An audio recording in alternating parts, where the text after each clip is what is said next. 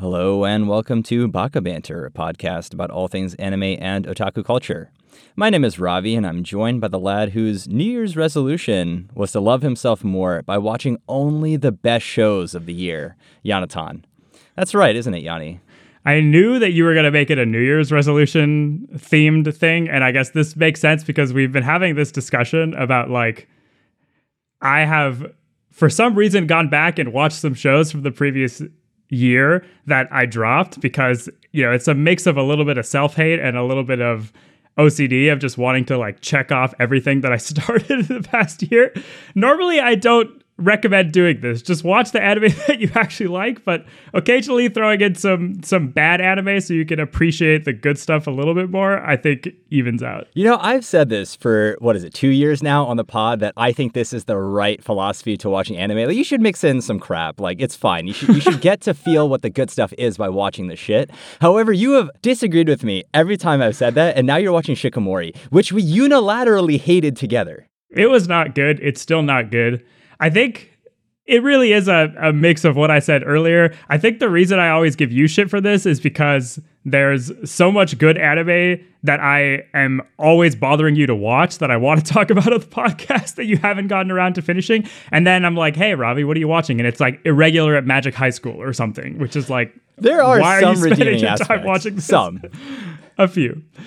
All right, so let's cover a little bit of the news. There's not a lot, I assume, just because of the transition into the new year. So the two pieces of news that I have were, one, the Fate Strange Fake episode that was supposed to actually air towards the end of 2022 didn't air, and it got pushed back to summer 2023. We instead got the 7-minute preview. We actually saw a lot of the marketing and some of the animation cuts for that at Anime NYC. They had a booth set up for that. I think we talked about that in that episode.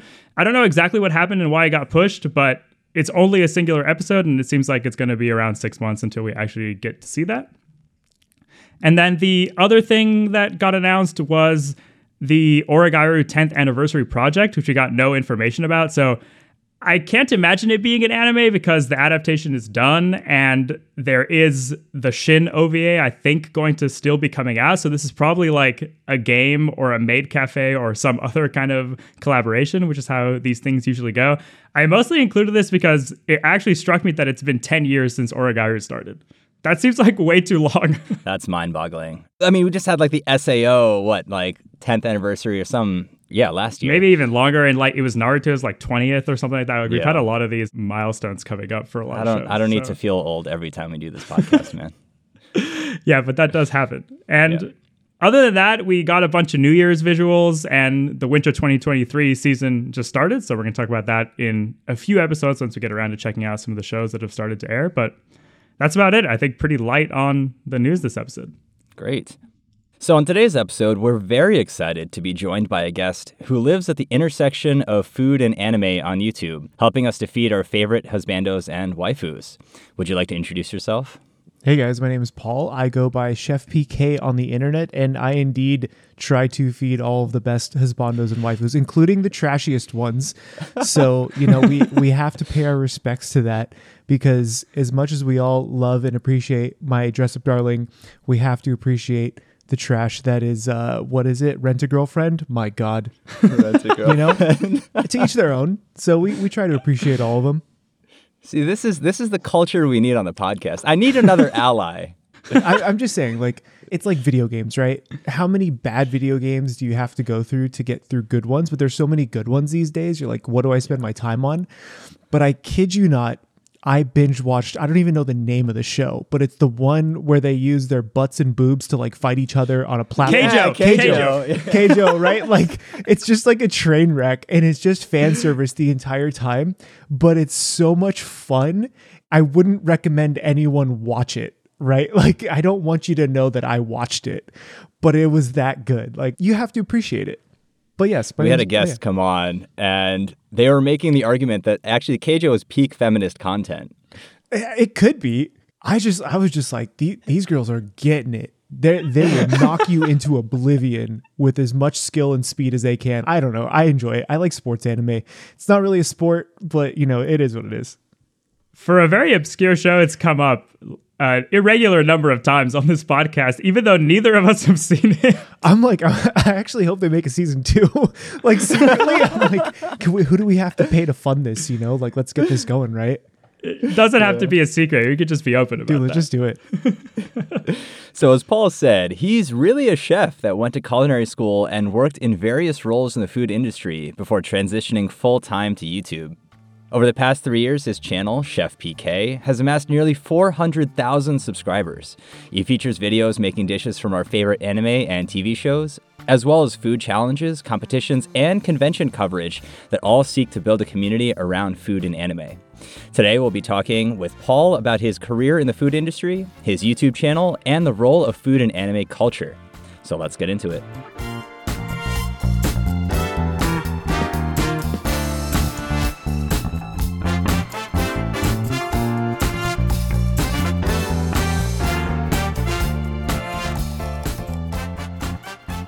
So, Chef, if you could eat only food from one anime, TV show, or game for the rest of your life, which would it be? That's rough. Because they're ever evolving, I actually just finished filming a video for Pokemon Violet and Scarlet, which was really fun, right? Like, I actually really like Violet and Scarlet regardless of the myriad issues that it has. It's a fun game. There's a ton of food in it, and it's Spanish influenced, which is really cool. So I'm a big fan of Spanish food. That's a contender for me. Plus, they have a ton of sandwiches. Like, sandwiches are like your go-to, right? Anything you can put in between bread or in a bowl is good in my book, right? And jelly donuts, too. And jelly donuts, right? I did make jelly donuts for that episode, and spoilers, because the video's coming out, I think, in like a week or something. I definitely filled rice balls with lemon curd, and it was so good. It was so good, right? Like, have you guys ever had the coconut mango rice, like a Thai kind of The sticky dessert? rice? Yeah. It tasted like that. Yeah, it tasted like that, but it was lemon curd. I'm like, there's nothing wrong with this. Like, rice is just a neutral carrier of flavor, right? That's a contender for me right now. My Dress Up Darling is also really good, but that just kind of goes back to Japanese cuisine. They showed some really good things in there. But I think for variety's sake, I would probably still go with Food Wars, just because it's kind of a cop-out answer. But the reason for that is because of the variety within the show itself. Whether or not it's the different students, like cooking things up, whatever it might be. They have things from the arc where they all have their own booth and they're all cooking different things, the festival arc. And so you have street food there, you have elevated food, you have all different types of cuisines, and it's like you can't really go wrong. You know, I definitely thought you were going to say Food Wars as an answer, and then you started off with Pokemon, and I was like genuinely surprised. Yeah, Pokemon is definitely a contender. And also because the food in Pokemon is much more attainable than some of the food in Food Wars. Like, especially season 5. We just don't talk about season 5. Season 5 belongs in the trash. I don't know why they decided to make season 5. I'd rather watch Rent a Girlfriend again than season 5 of Food Wars. I was actually going to ask, I mean, I figured this would come up at some point, but how much do you like Food Wars? Yeah, I actually really enjoy it. I roasted it hard when I first started, but it really grew on me. And the reason why I started to really enjoy it is because it did remind me of like what I went through for culinary school.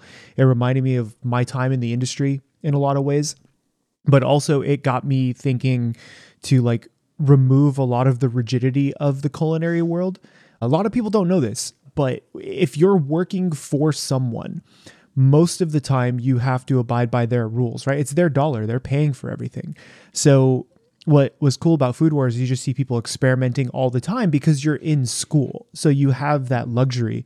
And that's what we had in culinary school as well. We were always able to kind of go off the beaten path a little bit, and you didn't really have to do everything by the book because our chefs encouraged us to kind of just experiment more than you're able to in the restaurant industry. So that's why I really did enjoy Food Wars for that aspect. I think it's really interesting, and the reason I asked is when there's an anime, or I guess really any piece of media that touches on something that you have expertise in or is like one of your major hobbies, it can be very polarizing, and either you're like, oh yeah, they really captured what I love about the thing that I already do, or like they really butchered it and it doesn't match my experience at all. Like we've been talking a lot about Blue Lock and Aoashi in the past years since those both came out, and I am a big soccer fan, and I played soccer in college and like throughout my entire life. So it's been really kind of interesting watching those shows and having different reactions to them. So that's the reason that I asked. I actually really enjoy Blue Lock because I played a lot of sports in high school, but I'm watching this and I'm like, you know, some of it may make sense but it's the same as what was the basketball in Kuroko's No Basket? Kuroko no Basket, yeah. It's kind of the same thing where like he dribbles so fast it makes you dizzy. I'm like, nah, bro, it doesn't work like that. Like, It's not realistic. It's not realistic. Some of the stuff in Blue Lock I actually believe more than the stuff in like Kuroko's. Whereas the stuff in Food Wars, except for season 5, is actually very achievable, right? Where you look at Toriko, and Toriko is like, you're like, bro, you can't do anything in Toriko, right? Even Golden Master Boy. I've only seen a couple of episodes of that now. Some of the stuff like the 1,000-layer croissant, right? I think Binging with Babish did one, or I guess Anime with Alvin did an episode on that, where they made the 1,000-layer croissant. The problem with that is someone who is like baked for quite a bit professionally. When you cook a croissant that long, you lose all the butter because you have to cook it so long to where it gets black and whatever, then it gets dry and it's like eating chalk. So you can't really make the black croissant, whatever. It's anime though. So you do your best. You can't eat like Luffy. There's no way. You'd die, right? So you just do your best. I think there's a level of inspiration that a lot of people took from Food Wars. Like even myself, I grew up liking cooking, but watching Food Wars was one of the times when I was like, oh, there's a lot of experimentation that can go into it and you can really play with your food. And that was fantastic. And I think opened a lot of people up to cooking that otherwise wouldn't have. Yeah. And I think that what the internet really needed and kind of where my journey started is people who enjoyed Food Wars and thought the way you think. They needed validation from someone else who's been in it longer. So for me, like I've been watching anime longer than I've been cooking. I started with Pokemon. So it was 7, like waking up in the morning, watching Pokemon before school, before you knew Pokemon was technically anime. So I think that classic. Yeah, right. The internet just needed that professional validation, because it is what we look for. You see Dr. Mike reacting to like medical TikToks or whatever, and you're like, oh, he's a professional in the field. He's talking about this. I value the opinion of that. And I think that's kind of where I filled this weird void that I still don't know how I accomplish any of that. Well, transitioning from that, you talked a little bit about your experience with Pokemon. What other anime manga did you really get into as a kid? And what was your experience like growing up with anime? So if we consider Pokemon as like the anime, not anime that most of us enjoyed as our first, especially for someone like me, like I just turned 36, so Pokemon was my thing. After that, though, that's when I really started to discover that anime was Japanese cartoons, right?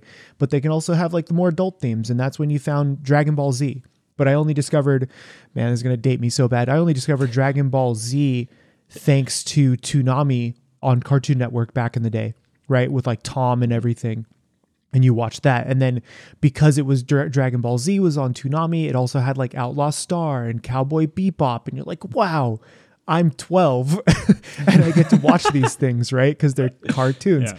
That was really what got me into all of this. I would say Dragon Ball Z had the biggest influence on me watching other stuff, but Dragon Ball Z it's a shonen, right? There aren't a lot of deep meanings behind Dragon Ball Z. It's like, bad guy go burr, Goku fight bad guy. And, and the other characters actually have more character development than Goku ever does. There's an article I read about how like Goku never changes, but the people around him do. So that he's just kind of like the baseline for everything in the show, and everyone else is the people you should pay attention to. I won't get into it. I'm going to get flamed for this one. But Dragon Ball Z was like my gateway aside from Pokemon. Because Pokemon really was a kid's show. In hindsight, it was meant for us to buy Pokemon product. And so what did I do? I didn't spend money on snacks at school. I bought packs of Pokemon cards after like saved up for like 4 or 5 days, right? Go to like 7-Eleven and buy a pack of Pokemon cards, which I wish I still had because probably were worth a lot of money. I have that exact same experience. Yeah. I was big on the Pokemon anime, but also on Pokemon games. Yep. And I also had cards, and those cards were all just in a super nice book that at some point, I think when I got to high school, I kind of like still played some of the games, but kind of forgot I had the cards. And at some point, I think my parents even asked me, but they like gave all the cards away, like the book with all the cards in them. And now I'm like, damn. Yep. I actually really want that. So I think for a lot of people, that interest kind of like comes full circle as they get older. It does. Like I actually ran into the exact same situation. I visited my parents after, 6-7 months, and my mom had found all of my old Pokemon cards, and she's like, do you want these? I was like, yes, please. Right. This was literally 7 months ago. And it's all of like my base set and unlimited and fossil cards. And I didn't have any first editions, unfortunately, but like it's still cool to have. And they're all just in a binder because I never played the game. But what I really realize is like when you jump into Dragon Ball, like you buy the Dragon Ball shirts, you become part of that fandom and you find other people who are interested in it, which wasn't common. I don't know if you guys ran into this, but like finding other anime fans back in the day was super difficult. You had maybe like the anime club in middle school or high school, and that was it. We've talked about this with a lot of other guests, but that's something that at least I never had growing up. There were a few kids that liked anime, but those were the kids that were on the lowest level of the social hierarchy. Yeah. For sure. And so whenever you'd see that, it would be hard to express that you liked something else when everyone was like, oh, these people are weird. And it seems like in the last 10 years is really when like nerd culture and fandoms have started to come out and become normalized and socially accepted. I agree there. I think that nerd culture is interesting, right? Where we've probably always enjoyed it. Like my best friends in high school that I still talk to this day, we enjoy Star Wars, we enjoy anime, we enjoy playing Pokemon together. We're going to be raiding in WoW again tonight together, a game that we played literally 20 years ago, right? We're like, let's just jump in and play some. And you hold on to those people because they weren't very common. My best friend and I was his best man, he was my best man, right? We used to go and like play the Dragon Ball Z trading card game at the mall on the weekends and do like tournaments and stuff. You kind of realize now there was actually a statistic because I don't do sports. I played sports. I don't care to watch them. You know, I don't have any interest in following along with them. And I make fun of my friends because they're super into fantasy football, but they won't play like D&D or whatever, right? I'm like, it's the same, guys. You have characters with stats. That's all it is. They have different outfits and uniforms and armor, right? Whatever it is. And I told them, I was like, the anime industry made twice as much money as the NFL last year. It's not like this niche, weird thing anymore, right? Like it actually made more than Hollywood in 2021. I'm like, that's like Avengers and Marvel and right? Like anime did better. And that's wild to think because we're always kind of thinking like, oh, we're the outcasts. But now it's like, now we're mainstream, right? Like, it really is mainstream. You mentioned that you've had these sort of lifelong friends that were also interested in anime and a lot of the aspects of nerd culture that you were. How was it with your family transitioning kind of from your interest in it as a kid growing up? Were they pretty supportive? And how has it been actually as you've made it into your career? How have they sort of responded to that? They never cared that I like watched anime. Actually, my mom would like buy me the Pokemon game or something and, you know, get me the Game Boy. And she's like, yeah, have fun. Like, you're not hurting anybody. You're not being an idiot. Like, have fun. I don't care. Yeah. So they were just kind of passive about that. And with the YouTube thing, when that kind of evolved into the anime thing, my dad's so funny because he'll like watch my videos. He's like, oh, this video didn't do as good as the last one. You know? I'm like, dang. I was like, I should just have you be my analyst, right? He knows. They're super supportive about it. They don't care. They're just like, if you're having fun and you're enjoying what you're doing and, you know, you're still able to like pay your bills, go have fun with it. They're actually the ones who like have printed my cookbooks in the past and stuff like that. So that's cute. Yeah, they're super supportive, which is great. A lot of people don't have that, and I'm very blessed that I have that. And so you just try to keep it wholesome. You know, we're just cooking. It's nothing really crazy. It's interesting because the disparity is definitely true between Yanni and myself still with our family on the pod. Like, my family's supportive, but they're just not really engaged with the content. They don't really listen to it. They don't really know what anime is or watch it. Versus Yanni's family. Didn't over the holidays your dad ask you if you're still doing that anime podcast thing? Yeah. Because I was wearing this exact shirt and he's like, are you still doing that? Like, is this a thing still? And I was like, oh my God. Yep. I don't know if it's different in the audio versus visual world, but like my grandparents watch my videos, you know, because like I don't live near them. So they're like, oh, Paul's video is up. Let's watch it. You know, my little cousins watch it. I think it's different because they get to see me. And so it's a way of connecting with family in that way. And it's also food. So it's not strictly anime. I actually had a great conversation with another creator, Pat Flynn, recently. Like we met up and he has a Pokemon channel and he's been around for a long time. And we talk about how, like in this case, food and anime are just ways of telling stories, right? So for me, yes, anime is the forefront of what I do, but it's also just a storytelling element to make an idea happen. I want to really try to eat like All Might next month. that's a task, right? Like he eats like 7,800 calories a day, but I could just go buy like 2 Costco pizzas and drink a 2-liter of soda, and that's 7,800 calories, right? That's boring as hell. So we're thinking of ideas of making it interesting, entertaining, keeping people to the end, and really going into storytelling. So I wonder if with familial support, if like there is a difference in the audio versus visual, because my parents will probably watch me try to eat like All Might to my detriment, and but they'll think it's fun. They don't even care about the character. They just want to see everything else involved. I do think what you said about having the content itself be kind of general and accessible, and at the end of the day just being about cooking, probably makes a big difference, because like Ravi said, there's a disparity here, and my parents are subscribed and they'll listen to episodes, but we are very anime focused. So if we're doing like a deep dive breaking down the themes of like some obscure Masaki Yuasa anime, that's a little bit less accessible. My parents are probably going to skip that episode. Whereas all of these guest episodes that we do where we're talking to people about different facets of the industry and doing really interesting stuff in anime or related to anime, then my parents are like, oh yeah, I'll definitely listen to someone who's been a translator or a voice actor or a YouTuber or something like that, and they'll actually get a lot out of it. So that probably also makes a big difference. Yep, I 100% agree. And because we all kind of live in our own worlds, I go to anime conventions. I'm working on new cosplays. I'm working on recipes and new books and new products and stuff that all do really have a lot to do with anime. But if you kind of alienate other crowds, they may never realize that they are interested in something like anime because there's no other device to pull them in. So in my case, I'm like, food is universal. You could sit down and have a meal with someone who doesn't speak the same language with you, and you could have a good time. But then if you want to have a conversation about like the anime you enjoy, you can't, right? So that's kind of how I see it. I'm like, no, I've found this universal medium, which really is food, and then introduce my little bits of like nerddom into that, if that makes sense. So we're talking about food, and I wanted to get into your origin story with food here a little bit too. You've mentioned before that growing up, you had a complicated relationship with food, and I was wondering, how did that shape your perspective around food? And in the same way with anime, did you have a supportive community around it? It's an interesting question. So like the reason why I went into cooking is like, I guess I was always in the kitchen kind of thing. Like my parents would show me pictures of like me at 2, like pulling pots and pans out and just banging them. But you're a kid, right? It doesn't say anything. I always enjoyed cooking because it was a way for me to touch base with people on a different level, where when you're a teenager, you're like, what do? You go to the mall or go watch a movie or something, instead of be like, yo, you want to come over and let's make some food, right? It's a very different environment. And when you're in high school, you're like, what? Like, we're going to cook?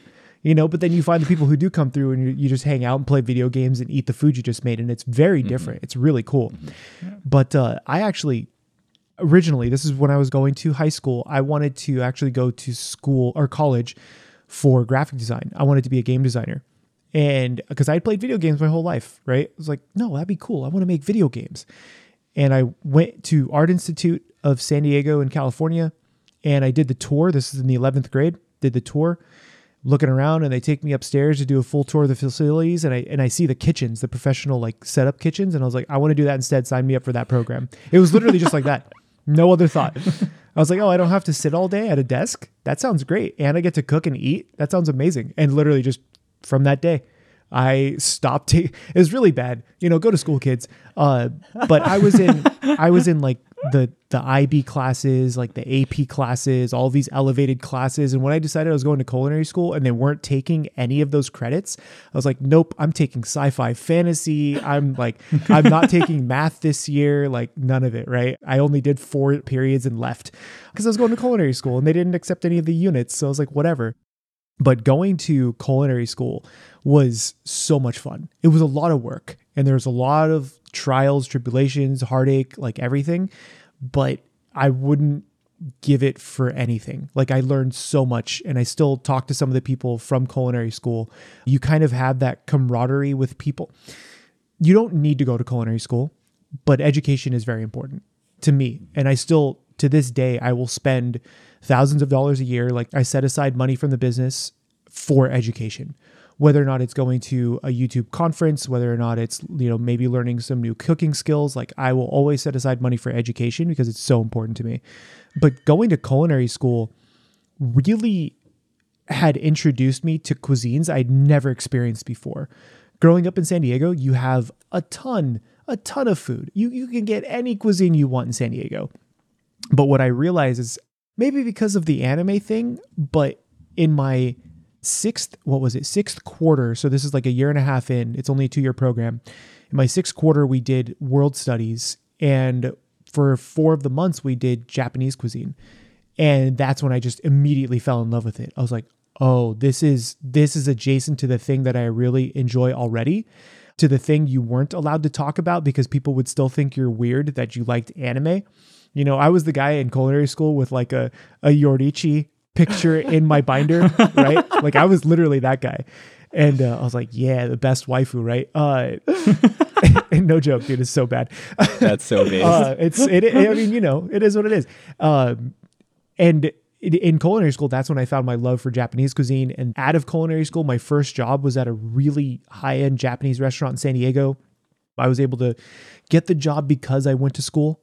And also I had friends that worked there who vouched for me. So it was one of those things as well. I mean, from there, it just kind of took over my life in good and bad ways. That's kind of the origin story. It really was just on a whim. A lot of people are like, oh, you've been cooking forever. It's like, nah, man, I wanted to make video games. I want to talk about also your actual career in the food industry after culinary school, but just going back to culinary school for a second, I think a lot of people are probably listening, and I don't know about Ravi, but at least I have like no sense for what culinary school even looks like. So can you give us maybe some idea? I know it's a pretty broad question of just like, what does the curriculum look like? What are the classes like? What kinds of different things are you learning? Are there specializations? Like kind of just how does it work overall? So what was interesting about Art Institute is they weren't just a culinary school. They had graphic design, they had interior design, they had fashion, all of these different creative disciplines is what I would call them. And what I liked about culinary school and the way you started is literally first day is how to handle a knife. You show up and they're teaching you grooming skills, not necessarily like anything else. It's like how to handle a knife. Are your fingernails trimmed? Is your beard kept? Is your hair pulled back? If you're wearing nail polish, here's nail polish remover. Go to the bathroom, take it off, right? Like all of these things, because it all leads into safety and health. You have long fingernails in the kitchen. That's disgusting, right? Like it gets all caught up in your fingernails, then it goes into somebody's food. So like they teach you those things. Then it's how to use a saute pan and you put beans in it and you just hear the whole class like shaking beans in a saute pan, right? Like very, very basic. Yeah. They teach you how to make stocks, mother sauces, whatever. But all I remember is my first quarter was what we called skills class. So how to do stocks, soups, prep work, knife skills, whatever. We started with 40 people. By the time that quarter was over, we only had 20 people left. That's how many people dropped out. Right? They're like, this isn't for me. I'm like, bro, we barely cooked, you know, and people are out.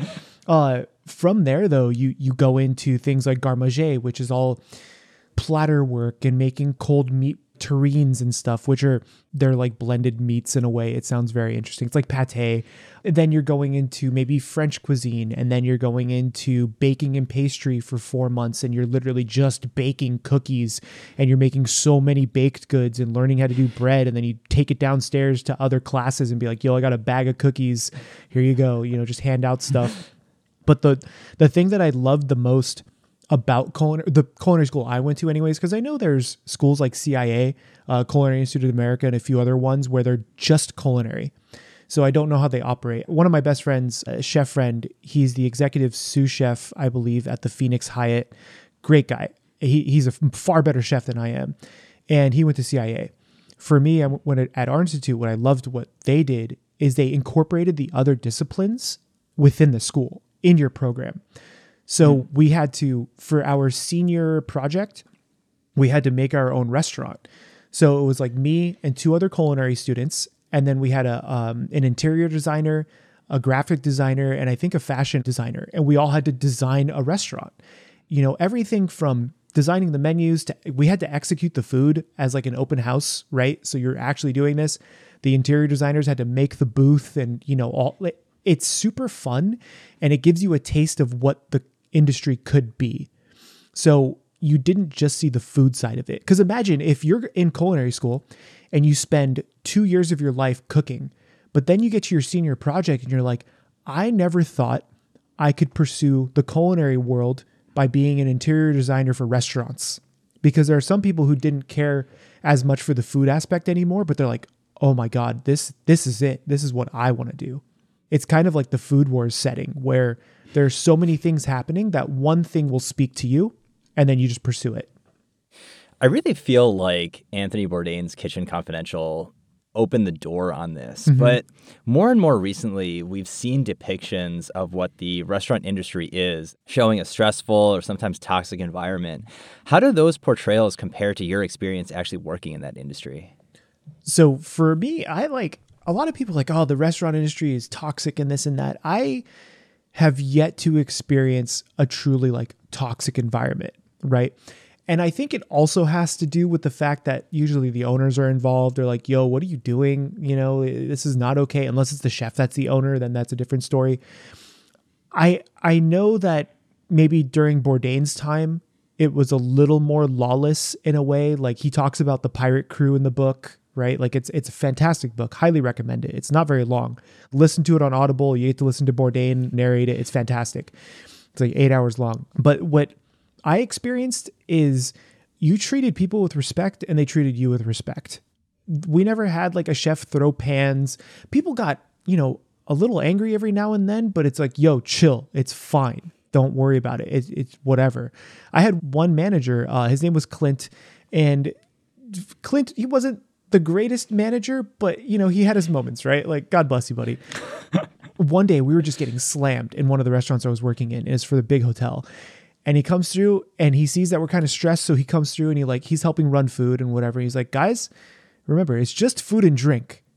And I'm like, he's kind of right. You know, like, yeah, we want to do it right. But I was like, shit, it is just food and drink, you know? And that kind of, it kind of makes you think, you're like, damn, why are we stressing? Michelin stars aside, all of that other stuff, like you're just trying to make a good product for people. And so the toxicity environment, one of the shows, if you guys haven't seen it yet, called The Bear, I believe it is. That's the one I was going to also mention as phenomenal evidence for this, show. Because The Bear to me is actually more real than Kitchen Confidential in a lot of ways. Because Bourdain's Kitchen Confidential took place a long time ago. The Bear feels like it's more recent, where you have this like this hodgepodge crew that's coming together to try to make a good product, but they're just not ready for it. So that to me is a little more accurate. I've worked with Scottish chefs who like come in still drunk, but they throw down. They're like, we're doing this. You know, I worked for one pub that shall not be named just in case. When it was about to get busy, you'd have the one hostess who comes through and she's like the cutest, like 19-year-old. She comes through. She's like, guys, I'm sorry. I just sat at the restaurant. I'm like, what are you? That's like 400 people. You had 400 people walk in at the same time. How did you manage that? You all Speedy Gonzalez, you know, like running around seating people. And so then the manager would come in and hand us shots of Jameson. You know, it's like, let's get to it. And you just take a shot of Jameson and start cooking. 8 hours later, everything is just gone. It's wild. The restaurant industry is crazy. I've worked in environments like that, and I worked in very money-driven hotel environments too. They're all very different. They each, I guess, have a role in your career. So for anyone out there, like who's possibly listening, wants to go to culinary school or wants to pursue culinary, like don't get sucked into just one part of it. Don't get sucked into just restaurants or just breakfast or just dinner, or, you know, like I've done everything from making ice cream for Salt and Straw to baking fresh sourdough by hand for little mom and pop shops, right? You get so much more experience. We talked a little bit about different shows and books and stuff just now. So I have to ask, are you a Great British Bake Off fan? No, I don't know what it is. Like, damn. It's when I watch stuff, I usually watch anime, and it's just my medium of choice. Great British Bake Off, the most I've seen of it is people roasting it. And you know, it is what it is. It's usually like home cooks they're trying their best, you know, they're living their best life making stuff. I don't know. I don't like the drama. I don't care. I don't watch it for that. A really good show was Chef Amari Gouchon. I believe I pronounced his name right. It's A School of Chocolate. That's really good. It's like professionals doing the professional thing, and they're doing really cool work. That I watched all the way through. That was great. But usually when you see people who are not in the industry, it's more for the the entertainment aspect. I'm like, I'll just watch people on TikTok or something instead. Maybe I'll get more fun ideas. I feel like that's at least part of the reason why Bake Off took off so much, is that it's still in the competition format, and obviously it's not professionals, but it is a little bit more toned down than a lot of like the really, really intense competition shows that you see in the United States. So that's, I think, part of the appeal of it. I've watched all of it, I think mostly because it's like a chill thing that my family like started watching together, so that we just continued watching it. But yeah, that's fair. I could see it as being like something that you all watch together, right? Yeah. Like, oh, the new episode is out or whatever the case is. Yeah. But I don't know, with cooking competitions after Food Wars, I'm like, they're all kind of... Nothing compares. They're literally all mid, right? They're literally all mid. And it's really sad to say, but is it cake? Like, no, bro, you're like 3 football fields away. How are you going to tell if it's cake or not? Like what is this show? I mean, nothing compares when your judge's clothes aren't blowing off. So. Bro, yeah, exactly. If you ain't getting naked, I don't want to watch it. So after working in the food industry for about 1.5 years, you actually decided to quit your job and travel around Japan. And so as a huge anime fan and Japanophile, how did your time there compare to what you had actually imagined of Japan growing up watching anime? So Japan was an interesting trip for me because it was after that first job at the Japanese restaurant, I went to my chef and I was like, hey, I'm going to take a month off and just travel. And he's like, what, so you're quitting? I was like, yeah, I'm going to put in I gave him 3 months, right? I gave a 3-month notice because I'm like that.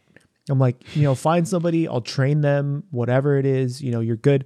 The executive chef of the hotel came by. He's like, Paul, if you stay, we'll give you a raise and all this. I'm like, it's not about that. Like, I literally just want to travel and I don't want to be tied to coming back if I decide not to. The trip to Japan was more of like me escaping some things that had happened in my life, like loss of family and all this other stuff. And it was a way for me to go explore this thing that I could potentially see myself doing for the rest of my life, like cooking, right? And enjoying anime. I went by myself for 24, 25 days or something like that. Wow. And it was the trip of a lifetime. And I wish I would have gone a little bit later in life because I think I would have appreciated it more, because I went when I was 22, right? I just like, oh, I'm gone. Bye. I'm going to go to Japan for 25 days or something. But being out there, you're like, oh, it's not weird to wear a Dragon Ball Z t-shirt or enjoy, this anime or enjoy food in a certain way. It kind of opened my eyes up a little bit more. And after that trip and really experiencing everything that I could, like the first day that I was there, I walked 18 hours, right? Like just walking, exploring stuff. And my feet after the first day were literally like they were like throbbing and just in pain. So I'm going to date myself. The only method of communication I had, because there were no smartphones at the time, like that you could get, I had a PlayStation Portable as my only communication device. So I found somewhere with Wi-Fi because it's everywhere, busted out the PlayStation Portable, and like it had Google, maybe, I don't even know what it was at the time, but let's just say Google. And I typed in like skate shop Tokyo. I walked to a skate shop and I bought a longboard, and then I skated all over Tokyo and Osaka and Kyoto. And I was like, this is the way to do it. I had so much fun. That sounds great. But what was really fascinating to me is that I started to fall in love with like the culture, the street life, the food, like the people in general were super sweet to me. I knew a little bit of Japanese at the time to like ask for a few things, directions, whatever. Everybody was super helpful. There was one instance where I went to a barbecue place, a yakiniku place, and I had no idea where this place was. I was admittedly a little bit buzzed. I was in Roppongi. I had no idea what was happening. Walking down the street, and I see this place that just had like a sign for like yakiniku, and it was in English, so I could actually read it. I was like, great, maybe they'll have an English menu. I walked in, you go downstairs, and when you start walking downstairs, you see this little like smoke cloud layer, right? Because there's barely any ventilation. And I'm like, whatever, I'm eating. It smells great. You walk down, it's a mixture of like cigarettes and meat smoke. Perfect. But at this place, when you go alone, they don't give you a full barbecue by yourself, right? Because it's like midnight, and the place is pretty full. So they sat me at like a communal table, and with like two guys who were probably there together, they were in the same like business suits, and then one other dude.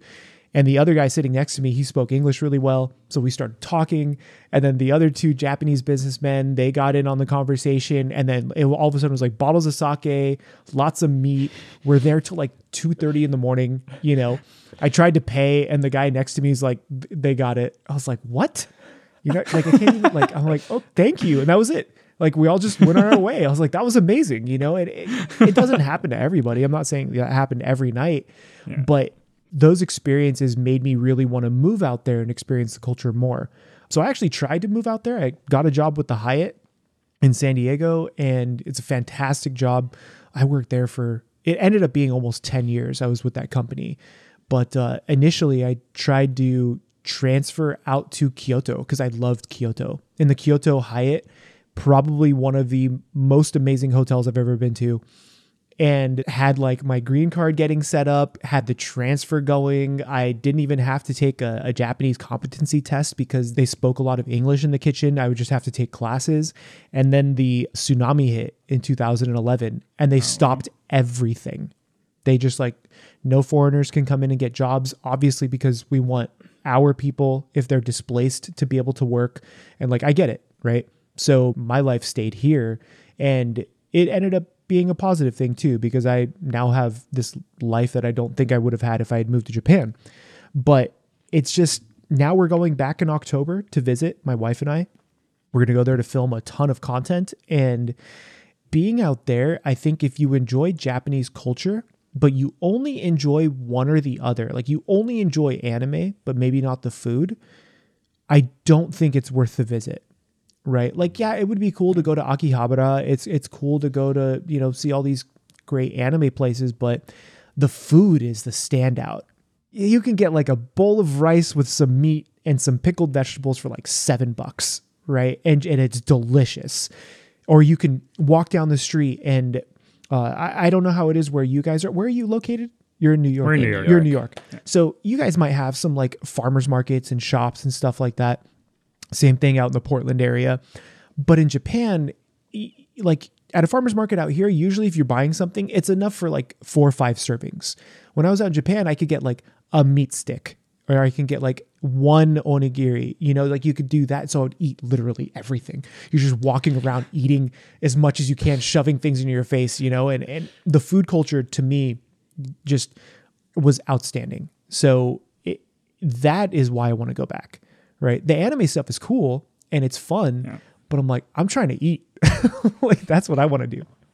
I mean, both of us do really want to go to Japan, and I've been talking about it for a while. I even had a whole trip planned pre-COVID. Yeah. And we'll go to Akihabara, I guess, but like our main goals to go to Japan has pretty much nothing to do with anime. Like, I'm a big photographer. Like, I want to go take photos there. We want to eat there, like see a bunch of different cities. Like, that's really the goal, is to be immersed in culture. So I think the right take is probably what you just said about not going specifically for anime. Because realistically, the anime stuff is in the big cities, right? It's in Tokyo, it's in Osaka. You'll find the shops, you'll find whatever.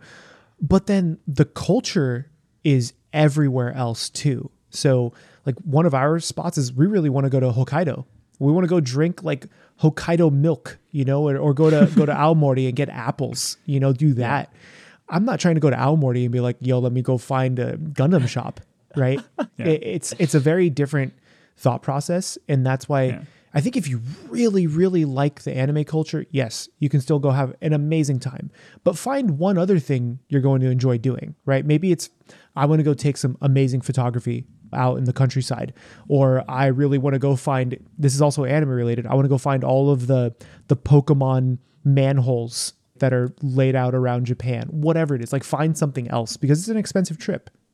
I have to ask one more thing about food in Japan, and I think one of the things that I always hear, I mean, we both love Japanese food, so I just baseline want to ask you kind of what your favorite foods from Japan are. But I think one thing that people that go to Japan often say is that just the baseline level of food in terms of the quality is so high. Like, we obviously have amazing food in New York. I'm sure you do in Portland as well. Like, I grew up in Seattle, like food's great there, but you do have to search for it, right? Like, you can definitely go to places that are bad, and you really have to like read the reviews. And what I've heard about Japan is that the standard is just really, really high, that most places are going to be pretty good. So was that your experience? And then also just kind of what Japanese foods are your favorite? Yeah, I can safely say I did not have a single bad meal out there, right? And this is coming from someone who like couldn't read kanji. I could, like half the time I'm just pointing to something on a menu, be like, I'll just take that, right? And they just send me something. I didn't have a single bad meal. But also, as a chef, I am not arrogant or prideful enough to say like I will send something back. You know, if something is mid, I'd be like, yo, you know, it is what it is. It was $12. Unless it's like, hey, like I can't, it's raw, you know, like the burger wasn't cooked. Like I'll do right. I'd be like, yo, can you just whatever. But I'm not going to be that guy to be, hey, this is not worth my $12.95. Like, yo, just eat it and move on, right? But I like eating cheap. I think that some of the best food is just the stuff on the street. You're going to a Michelin restaurant, you're not going for the food, you're going for the experience. The food is great. The food is amazing at a lot of those restaurants, right? I've gone to a couple of them out here in Portland, not Michelin, but just really nice tasting dinners. And it's great, but it's more about the experience. But in Japan, I was gravitating towards like, I want oden on the street for $5. I want the candied yams in a little container, plastic container for $2 or whatever. So I liked spending cheap and having really tasty food that didn't need to be presented in a crazy way. There was only one thing that I didn't like, and this is personal, was cuttlefish. And if you've never had cuttlefish, it's very chewy, right? When not prepared right. And I have a texture problem. So like, I didn't know what it was. So it was on one of those conveyor belt sushi places and I just grabbed it. I'm like, I'm taking plates. I'm like, yeah, let's do this. I'm popping fish in my mouth, eating. And then I grabbed one of the cuttlefish pieces and I popped it in my mouth and I just started chewing. And I'm like, oh shit, this is not, I can't swallow this. Right? Like I literally would chew and chew and chew and it wouldn't break down. And I'd put more rice in my mouth and try to chew more. And then just, you know, I did one of those things like I went to like wipe my mouth with the napkin and just put it in the napkin and just put it, literally I put it in my pocket, right? I'm like, I don't want to be that guy. Like I'm not going to be that rude about it. I couldn't do it. But to each their own, you know? Yeah. And it's a different vibe. Like you can spend $500 on a meal in Japan or you can spend $5 on a meal and you're probably going to be happy. So let's talk a little bit about your transition from the food industry and this trip to Japan to your YouTube channel. So maybe start from the beginning there. What was your inspiration for starting the channel? And did you have a vision for the channel when you started out with your early Chef Reacts videos? Walk us through how some of that went. So where I was at the time that I started my channel was kind of in a bad place in my career where I was working for one small shop and I did really enjoy it there, but there was no room for growth, right? Like I was already managing the menus because it was only breakfast and lunch. So I was the chef for breakfast and lunch and it was a great little shop, but like mom and pop shops, you can only grow so much. The only other option was to go back to hotel work. And I know that hotel work, it wasn't for me. When I was managing a hotel, it became more about the numbers than it did about food. And that's when I was like, you have to have a balance. But when you're answering to a company where 1 percentage point can make or break $2 or $3 million, like that's what they're focused on. So I didn't want to do that. I had tried the YouTube thing once before what I'm doing now. And I actually am very into cosplay. I don't know if you can see it on camera, but there's that sword back there. Yeah. That's Dawnbringer Riven's sword from League of Legends. Admitted League of Legends slum over here. But like I 3D printed it. I did a talk at a maker fair on how to make something like that with a small printer. So I was trying to do that for YouTube. And the channel that I had was all about cosplays and like prop making and like how to turn Nerf blasters into cosplay weapons and whatever, right? And it was fun. And I think I got that channel up to like 9,000 subs. And I couldn't keep up with it because I wasn't good at it. I could be good at it if I had time to just sit and do the thing. But because of how YouTube works, there's no way I can make one prop a week, right? With working full time. So I tried all that. I got frustrated and I was listening to another YouTuber. His name is Roberto Blake. And he talks about like how to grow YouTube and that kind of thing. And I think he had said something along the lines of, what are you good at? What do you enjoy? And what can you make money on? And I literally sat at this chair, right? This is now in a different room, but I sat at this chair. I was like, okay, I'm good at cooking. I enjoy anime. and I can make money on YouTube, right? To like make a career. And so I literally threw on a chef coat. I was like, I'm watching anime, right? And that was it. That was it. And I threw on a chef coat. I was like, what food anime is around? And I found Food Wars. And I think it was maybe up to season 3 at that point that I had found it. And I just reacted to one episode. I was like super grumpy, right? I was like, this. I tried to be very Gordon Ramsay, but I was also, I think, just in a bad place. So I didn't have the energy. I wasn't very excited to do it, but I was just doing it because I just wanted to see what would happen. Posted that video, and I named it Chef PK because I knew it's easier to spell, it's easier to find, whatever. So I just named it Chef PK, which now I kind of am debating on walking back on because I don't actually have a kitchen, but I might be buying a food truck soon, so that'll change. Wow. Yeah. So put up the video. I left for like a weekend or something. We went out to Bend out here in Oregon and just had some time off. And I started getting all these notifications on my phone. And I'm like, what the hell? Because I never turned them off for when people would sub or comment. And I guess like somebody on Reddit got a hold of that video and posted it to Reddit. And it had gotten like 3,000 or 4,000 views in the first like couple of days on a channel with no subscribers. I'm like, oh, I know what this means. So I told my wife, I was like, I got to go home. Right. Like, and she had to stay for work. So I left a little bit early, and I was leaving that day anyway. So I just left a little bit earlier, got home. I recorded the next one and I uploaded it, and then just perpetuated it. Right. And kept going and going and going. And I just fed into it. I fed into the beast. That was in 2019. I started the channel April 2019, and I did reaction content all the way through 2019. I think we hit like 50,000 subs by the end of it, which is insane. And then 2020 comes around and we're doing well. My wife and I had a trip to Scotland planned because we had made some money from YouTube, like enough to like buy us plane tickets. And I was like, that's cool. Went to Scotland. And while we're in Scotland, pandemic hit because this is March, right? March 2020. And the president's like, yo, we're shutting everything down. I was like, oh shit, we got to get home. So this was on the 14th. Yeah. They announced the border closures for the 15th. So we're like scrambling. Amsterdam airport's insane. We're like trying to get home. We have to fly to Seattle instead of Portland. Or no, we have to fly to Vancouver, Canada. And then from there to Portland, it was like 20 hours of flying. But we ended up getting home. And I called my boss, who I was managing the restaurant for.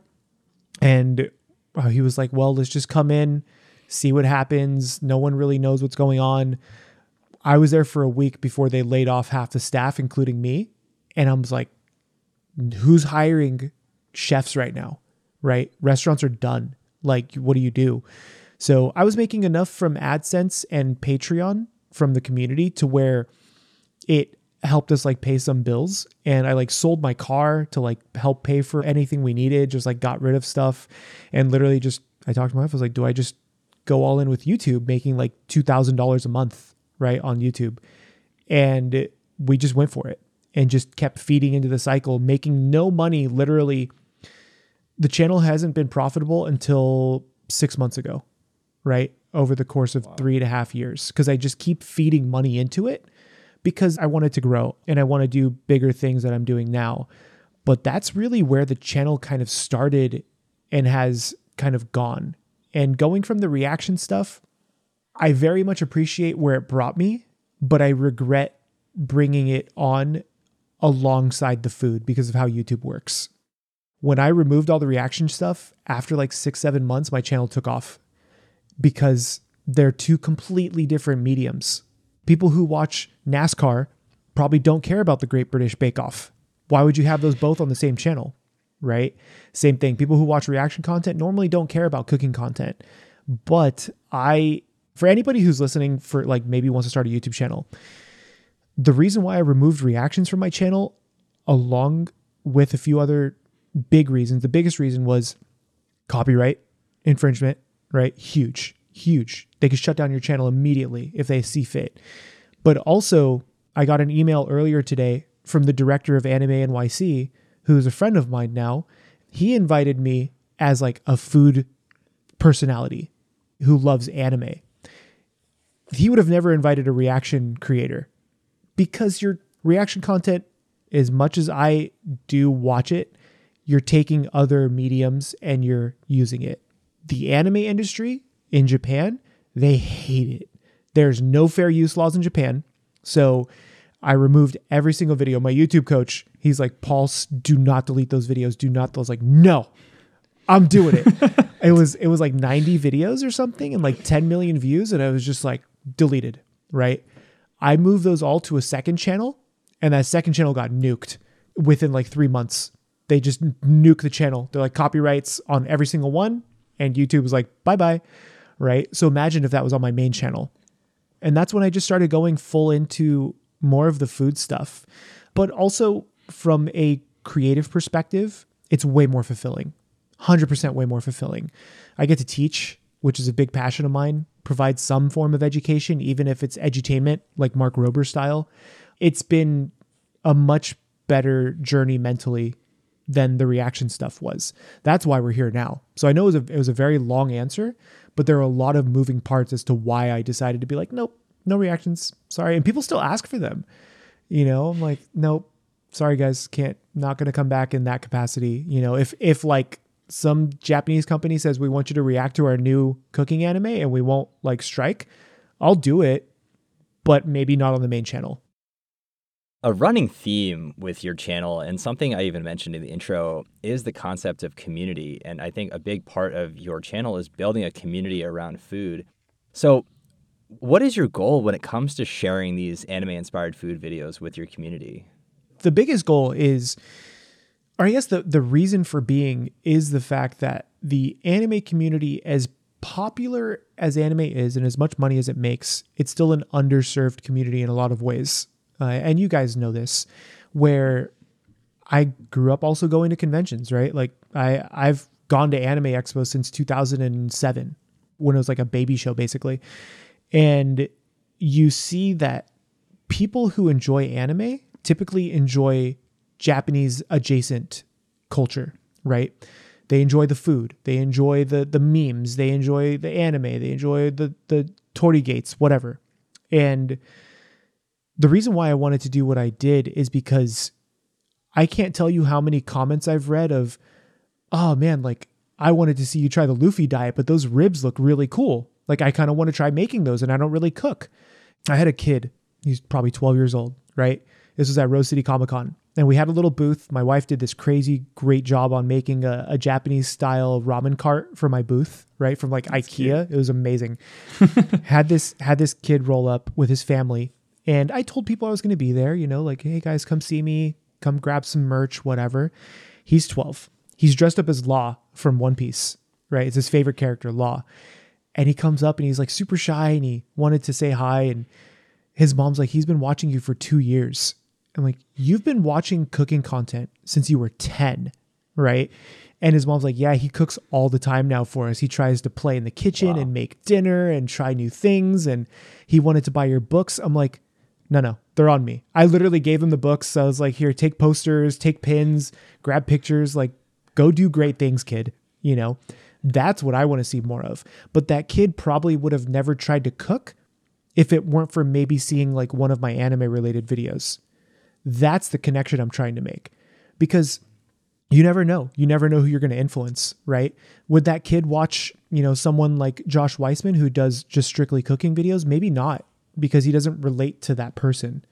Whereas with me, I'm like, I'm the guy with the Pikachu tattoo on my arm, you know, like come say hi. Like, and it's cool. Yeah. So that's the biggest reason why I wanted to bring those two cultures together. And also, when you guys know, when you watch anime, especially shonen anime or slice of life anime, food is a big part of those anime, right? Watch K-On! And tell me there's no food in any of the episodes, right? There's always something. K-On's amazing, by the way. I freaking love K-On! Same. Thank you. Yeah, cute girls doing cute things, right? Like that's it. It's just adorable. You're speaking Yanni's language right now. Dude, I love it, right? Yeah, truly. But like, you have to imagine the person watching it, they're seeing the girls from K-On! Sitting down in their classroom and they're enjoying like cakes or whatever. As a human, you see that and you're like, I really want to experience that, but I don't have the skill to do it. Then maybe you come across one of my YouTube videos of me making something from, you know, K-On! And then you make it for your friends and all of a sudden you're reliving that scene that you saw in the show, you know, in a different capacity. That's why I wanted to bring it along, because I know that there's people who enjoy it. So maybe you can clarify this for us, at least from your perspective as a chef. Why does food in anime always look so good? Like, what is it about animated food that looks amazing? You know, and you can understand if it's like in a Ghibli movie or like a Makoto Shinkai movie where like everything already kind of looks amazing and they're applying that level of artistry to the food as well. But you could have like a really just not that good looking show where the food just still looks amazing. It seems like almost a universal law, basically. Yeah, unless it's Gintama, you know, that show. I love that show so much. So I don't know if this is an urban legend or not. I think it had to do with like years ago. It was an anime that came out. I couldn't tell you the name of it. Like the cabbage that they had. I think it was specifically cabbage. It was like a square with like a line and it was supposed to be cabbage. And like the whole world exploded. But like, how do you call this cabbage? What is happening? And so there was this huge movement to make food look good in anime. And I again, I'm not 100% sure, but I think there are studios dedicated to only animating the food part of some shows. They're like contracted, like, hey, yo, can you do this? We suck at, you know, slicing tomatoes, whatever. But the reason I think food looks so good in anime is because you can't experience it other than a visual effect. So you have to make it look good. Because when you're watching Goku fight, you know, Jiren or whatever it is, like there's visuals and sound and you can kind of, you know, you're there, whatever. But then if you're watching a cooking scene, like in Weathering with You, where she's making like the potato chip fried rice, it's a beautiful scene. They're showing everything, right? They're showing like the egg yolk get broken, whatever. And you have to think, your brain associates like, I know what eggs taste like. I know what potato chips taste like. I know maybe what fried rice tastes like. And you start to think, you're like, it looks so good, I can taste it. If it didn't look good, be like, yo, this is garbage. I don't want this. I'm going to go get something else. I think it had to do with that first movement, and then it just kind of carried through. Even if you watch Princess Mononoke, which is Ghibli, if you watch the scene where Sun is eating the rice with green tea, even just that of him pouring the tea over the rice, it looks beautiful, but it's just tea and rice. But they have to make it look good because it's a very major part. He's making him food so they can sit and talk and have this conversation. Same thing in Weathering with You. They're making potato chip fried rice, you know, to have this fun, playful thing to sit and talk and have a conversation about a story point. So it's a big part of the story. And that's honestly why I think they do it. And like people talk about Food Wars. Food Wars is the ultimate version of that, where you know, PG-13, I feel like I've had sexual experiences by eating food, you know. It's very true. You have to think. That is true. Like, that's absolutely right. true. You eat something and it releases something very primal in your brain. Like you just black out, right? Whether or not it's so good, you don't know how to act, or it triggers a childhood memory. You know, it triggers something else. Like the other day, something very simple. My best friend and I, the one who I grew up watching Dragon Ball Z with and whatever, we just went to In-N-Out in San Diego. But like we used to go to In-N-Out once a week where like we would walk to In-N-Out and get burgers. And In-N-Out has been consistent this entire time. So like we both ordered our 2 doubles and we just sat there and ate them and had a conversation. I'm like, damn, this is childhood for me, right? Yeah. I went and got a burrito the next day, a carne asada burrito in San Diego from the place that's been there for 25 years. Same thing, right? But in Food Wars, you can't taste the thing. So the characters having them go naked is really them experiencing a sexual emotion from the food being so good, right? You guys have done it. You've eaten something, you're like, oh God, right? You're not going to be drawing something. I've said exactly that, right, for sure. You're not going to be drawing something and be like, oh God, right? You're not going to do that.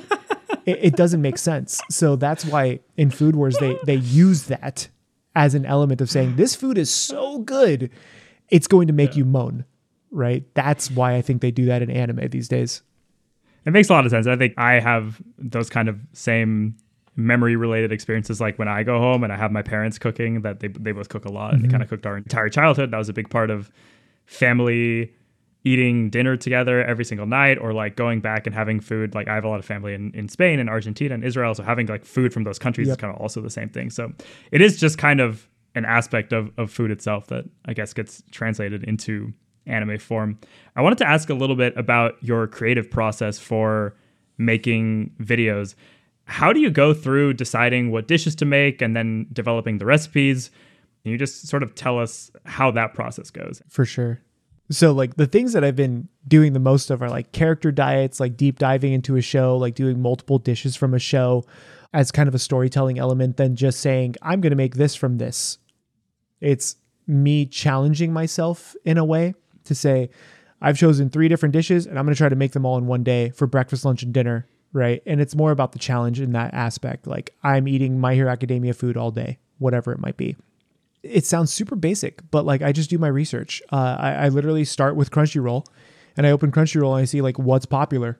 I'm like, oh, that looks like a fun show. Let me watch it. And I'll watch pretty much the entire thing that's available for that season. I don't use anime as this jumping off point. I use it as the starting point where I'm like, no, I have seen all of I've read all of Chainsaw Man. Like I've watched all of Chainsaw Man. Like I've watched all of My Hero. I haven't read all of My Hero because I started watching it. I have this weird thing where if I start the manga, I finish the manga and then I watch the anime. But if I start the anime, I won't read the manga. Like I was 300 chapters into One Piece, right? And I didn't know Luffy's name was pronounced Luffy. I thought it was Luffy. Because I'd never seen an episode of the anime, right? Literally nothing. I only had read it up until then. And I even made a mistake in the video. I called him Luffy. And everybody's like, Luffy? I was like, yeah, it's Luffy. And I watched episode 1. I was like, oh my God, it's Luffy, right? Like I had no idea. You know, it is what it is. I don't care. Like I just own it. I was like, yeah, I just read the manga. But have you read the manga? Anime watcher, right? Like, but I think with the creative process, it always starts with what gets me kind of excited to do first. And like the Pokemon one that I just recently filmed, where I think I'm really into Scarlet right now, playing Pokemon Scarlet. Like I love going around catching stuff, but there's this huge food element and I love Spanish food. That's cool. Can we make a menu to like, if someone wanted to enjoy this throughout their day and have friends over, how do I make recipes that they could also do that are not super over the top? You don't need to go buy truffles. You don't need to go all this crazy crap. Like it's an egg sandwich, right? It's an elevated egg sandwich, but I also said in the videos, like just scramble the eggs if you don't want to do it this way. I don't care. You're the one eating it, right? You're not going to hurt my feelings. The creative process also stems in a lot of ways with like the shonen stuff I've been doing. Chainsaw Man is going to be coming, which that's going to be interesting. Eating like him and his diet because it contains a lot of blood. So how do those kind of videos work? Like, right. Are all those diets canon? Like how much extrapolation are you doing here? Oh, so I am pulling a lot out of my ass. And the reason for that is because you can't actually eat like Goku for a day. You can't actually eat like Luffy for a day. You would just die. You would just straight up, you'd be dead, right? You would literally kill yourself. So the way I try to approach it is say, okay, Goku is this height and weight. Realistically, a human at his height and weight who trains this much should eat this much, but we're also going to eat the things that he eats, right? The reason why I do it that way is because when I was a kid, I was super heavy. I was like 300 pounds. And like I used anime to really get me to work out. So I'm like, I wanted to be like Goku. Actually, I wanted to be like Ichigo before Goku, right? I was like, yo, Ichigo's cool, right? Ichigo's Mugetsu or Mugen version of Ichigo was the first cosplay I ever did. Wow.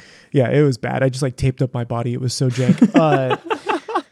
But I try to say, okay, 15-year-old me. There are a lot of 15-year-old me's out there. They want to be like Goku or they want to be like Ichigo or whatever. What do they think? How do I make it in a realistic setting for them? And the most accurate one was Deku, where I did Deku's diet for a day. It was like, you take the character.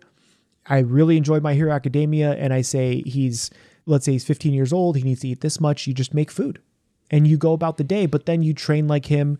You try to find the diets. I use people like Jax Blade who have anime workouts. I actually am a personal trainer. I have my personal trainer certification. So like I kind of know some of that stuff. It's really weird, but it just allows me to tell a story of these characters and try to see what they had gone through to achieve that physique or whatever. And it's very surface level because they're doing this for years. So you can't really do that on YouTube. And it's just a way of me saying, why am I going to be making this food? And what am I going to do with it? Because most people are not going to make 3 or 4 meals in a day and then do nothing. They might be working out that day. They might be at work. They might be at school, whatever. So it's like just giving a reason for that video to exist, I think is super important. Like the Chainsaw Man video, I asked my audience, I'm like on Twitter or on Discord, what do you guys think Chainsaw Man would eat? Majority of people said eat blood, you know? So I'm like, okay, well, then you could do, you could do blood sausage, blood pudding. There's a couple of Filipino dishes that use pork blood. There are blood dishes out there. So I'm like, maybe I'll just be eating blood. And the thumbnail is just going to be blood everywhere. There's just going to be blood on the table, no food, just blood everywhere. But also, I just filmed a Chainsaw Man video where I recreated the scene where, have you guys seen it yet? Have you guys watched the final episode? There's no spoilers here because it's just based on the ending scene. In the ED, it's Aki, Power, and Denji eating dinner, right? I'm recreating that. That's super cute. Like friends came over and we're eating and, it's a kind of that communal thing. And those are fun too, but those are more as a service. Like, hey, I'm just going to show you how to make this stuff. But I also had 2 other recipes in that. One of them being toast, or just literally just had toast. That was very important to Chainsaw Man. Very important. I didn't even make the bread because I'm like, y'all are going to make the bread or you guys just want to eat the damn toast? I've kind of had a 180 in that method a lot of the time where personally, I'm not going to make a loaf of bread every time I want toast. I will go buy bread and I will eat the toast. You're really assassinating like Joshua Weissman out here. But that's the thing is I've made shokupan like 4 or 5 times on my channel. I don't need to do it again. I made bread for a living. Like I woke up at 3 a.m. and I'm at a bakery making sourdough by hand. I know what goes. You have into nothing it. to prove. No, I have nothing to prove. I'm like, bro, I will be the first jackass to go buy bread.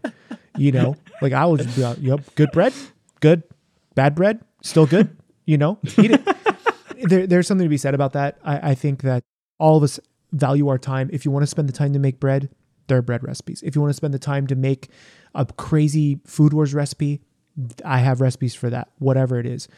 The majority of the time though, as a human and you guys as well, you're not going to do that from scratch, right? Even if you want to make a pizza dough is literally the easiest thing. You put it in a blender, you zoom it around a little bit, you got dough in like 2 hours. I will still go buy dough from the local market and be like, yo, I got the hardest part out of the way. Let's have fun with the other stuff. There's nothing wrong with that. And I think what I'm trying to do with my channel and my brand and everything is break a lot of those barriers, because we have had this huge resurgence of like everything from scratch, make your own sourdough starter, do all this because of the pandemic, right? Mm-hmm. People were at home. I'm like, yo, I've been cooking for 20 years. Probably of that, it's been about 17 of them professionally. We bought bread, honey. Like in our restaurants, we bought bread. For the most part, you're not making bread for 1,000 people a night unless that's what you specialize in. So I try to, when I create videos, I keep the other person at the end of the lens in mind, right? I'm like, what is this person doing? They are 15 years old, 16 years old, and then I have people who are like 35, 40. The 35 and 40 year olds, they can do that. They can go make bread or whatever. But the 15-year-old, maybe he just wants to make a really good teriyaki chicken rice bowl or something. He doesn't want to make a sauce from scratch. Cool. Buy this bottle of Suyu from Amazon and use that. That's what I do. Like straight up. Like I talk about it all the time, and it's become this thing on my channel sometimes, like, oh, there's Paul with his Suyu again. I was like, it's delicious. Bottle that's like $5, like there's nothing wrong with that. So that's where my creative process comes in, is really thinking about the audience first, and then like using the anime to then use whatever culinary knowledge I have and then research on top of that to formulate a video. Have you ever had a recipe that just didn't work, or a video that you had to scrap because the recipe failed? I've never scrapped a video because a recipe failed. I just like showing my mistakes. I also don't test recipes. A lot of people are like, oh man, how many times? Like never. Literally just go for it. And if I make a mistake, I own it. There was one video where I did the $10 cake versus the $1,000 cake from Food Wars, and I burnt the pancake. And I only made enough, it was a souffle pancake, I only made enough batter for those that I was making. So I had to remake the batter and go through it all again. And I'm like, you're human. You make mistakes, right? I can't speak for other cooking channels, but I'm like, show your mistakes. If you have mistakes, it makes you more human. That's all it is. It's just relatability. Moving on to what you mentioned, your brand, you've involved yourself in a number of ventures beyond your YouTube channel. You have a podcast yourself now, Food Taku. You also have Food Fight Academy, 2 recipe books, and a merch line. And hopefully in 2023, that food truck. Yeah. How have you felt expanding into these different directions? And what new ventures do you actually have planned for the new year? It's been a very slow process with a lot of those. And I feel like we're accelerating now because we're able to find enough income to like hire some editing help, which takes up a ton of my time, which allows me to do the other things. Like the first 2 cookbooks took me about a year to write. I think there's only 30 recipes, right? But because we had illustrators and we had artists work on it, you have all that timing in there. But before that, it was just like all I focused on was doing video. And even now I'm still learning. There's always room to learn for me, especially like how to make better videos and stories and stuff. As far as like the brand goes, like with Food Taku, that was actually, the idea was approached to me by my co-host Emily, and we met at Anime Expo and we had a great conversation. And she's like, literally a couple weeks later, you want to start a podcast? I was like, sure. Let's do it. Which is difficult because she's in Japan and I'm in Portland. So we make it work. It's fun. As far as Food Fight Academy goes, that's my experiment of making like Totsuki Academy from Food Wars, where we're in there, we're talking about anime, we're talking about food, we're talking about recipes. And it really comes down to just being around people who have similar interests, right? Like whether or not you like one thing or the other, there's something there for you. And the Food Fight Academy is going to play a big part because it's still kind of in beta with Discord.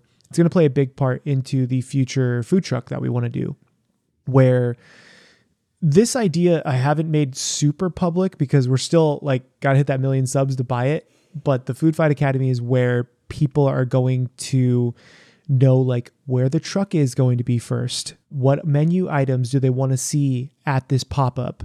They're going to be able to order things for me at certain restaurants in Japan when I'm out in Japan. We're going to try to make it very interactive. I do have a few other things planned that I can't quite talk about publicly yet because of trademarks and stuff, like literally waiting for trademarks to be filed.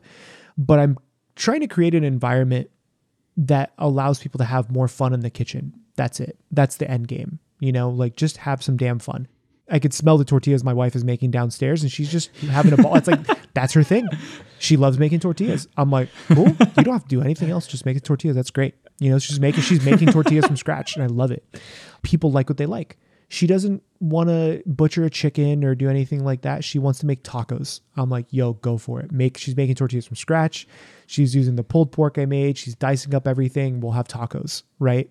And so she wouldn't have done that if I hadn't kind of pushed her, be like, yo, here's a great recipe. And then she found a better one and then she modified it and she really got into it. She's like, now she makes tortillas, right?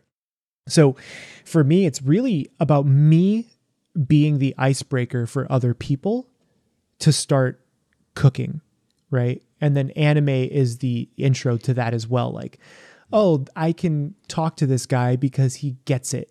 He gets the memes and he gets the fandoms. And if I hear you shipping 2 characters, I know what that means, right? Like I live and breathe it. Yeah. And I don't just use it as kind of as that surface level, like, oh, I'm doing something from this show. It's like, if you see a video that I've done, I have watched that show all the way through. I know of it. I actually, I know we're going to talk about this later, for like my 3x3, I had a hard time of thinking of them because I've seen so much that I don't remember names. I'm really bad with like names of anime. So I literally pulled up my anime list and I was like, oh, what are the top 1,000? I was like, oh, I've seen that. That is 100% me. Yeah, like I could probably tell you what happens in the show. I couldn't tell you the show's name. It's really bad. But with what I really want to do is the end game is to have my own convention.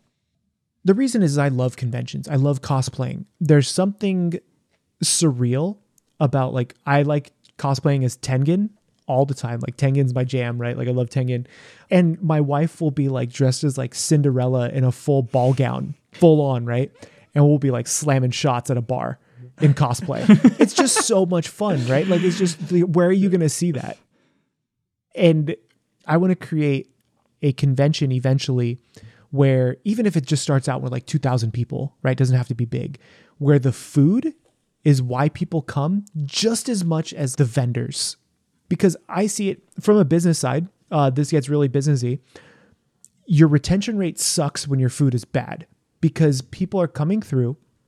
I was an 18, 19-year-old going to Anime Expo, right? When your food is bad, you're buying like the bare minimum to survive until you leave the convention floor to go get real food. And that still happens to this day.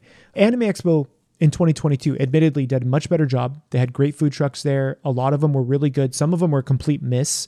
Like, why did I spend my money there? But for the most part, they did a great job. But it wasn't the reason you go. You're going to Anime Expo for everything else. So that's going to be like, I want that to happen. I want like people to show up. We'll play games. Maybe we'll have like, one creator versus another doing like a cookie battle. And then everyone in the audience who's watching will get one of the cookies, have it catered, this big experience. And like, I can make it happen. It's not hard. It's just a lot of work. I fed thousands of people in a single night at hotels. It's not hard. It's just a lot of work. So you mentioned the 3x3. So I want to actually leave time to talk about your 3x3 and give you a platform to talk about the anime that you really like. So this is a recurring segment that we do with every guest that comes on the podcast. If you don't know what a 3x3 is, it's just a collection of your 9 favorite anime or the anime that most resonate with you or showcase your taste in anime. And after this episode airs, we'll compile Paul's into a graphic to put on Twitter. So if you want to go see it visually, you can go check it out there. So we'll just give you the floor and you can run us through your picks and tell us why they're on here. So I had no idea what a 3x3 was. I had to like look it up. But this was actually very difficult for me because I don't have a ton of favorites because I do enjoy so much, right? So this was actually like, I have to think about it this way. Like, what anime have stuck with me the longest or impacted me in a way where like, yo, I teared up, I got up out of my seat, like that kind of thing. I think that's a good way to look at it. Yeah. So we'll start because I'm super basic. I'm like, I'm the pumpkin spice latte of 3x3, right? So we're going to quote that. Yeah. And so we'll start, like, we'll say top left. It's going to be Demon Slayer. And the reason for Demon Slayer is because like the whole Tanjiro trying to help Nezuko kind of thing resonate. Like, I lost my little sister when she was super young. So like that stuff was like, damn, like, okay, I get it. So Demon Slayer plus Tengen is amazing. I don't know why I resonate with that character so much. Next to Demon Slayer is going to be Food Wars. Because it's influenced the channel so much and my life in general at this point, I will, like, I'm getting new headbands made, like, that are Naruto themed, that are Food Wars related. Like, it's so much fun. But specifically seasons 1 through 4. Season 5 doesn't exist. So there's an asterisk. Wait, so why does season 5 not exist? I have not seen any of Food Wars. It's so bad. Season 5, Homeboy puts filet mignon in a steel ball, and then he juggles it so fast to cook it to perfect medium rare.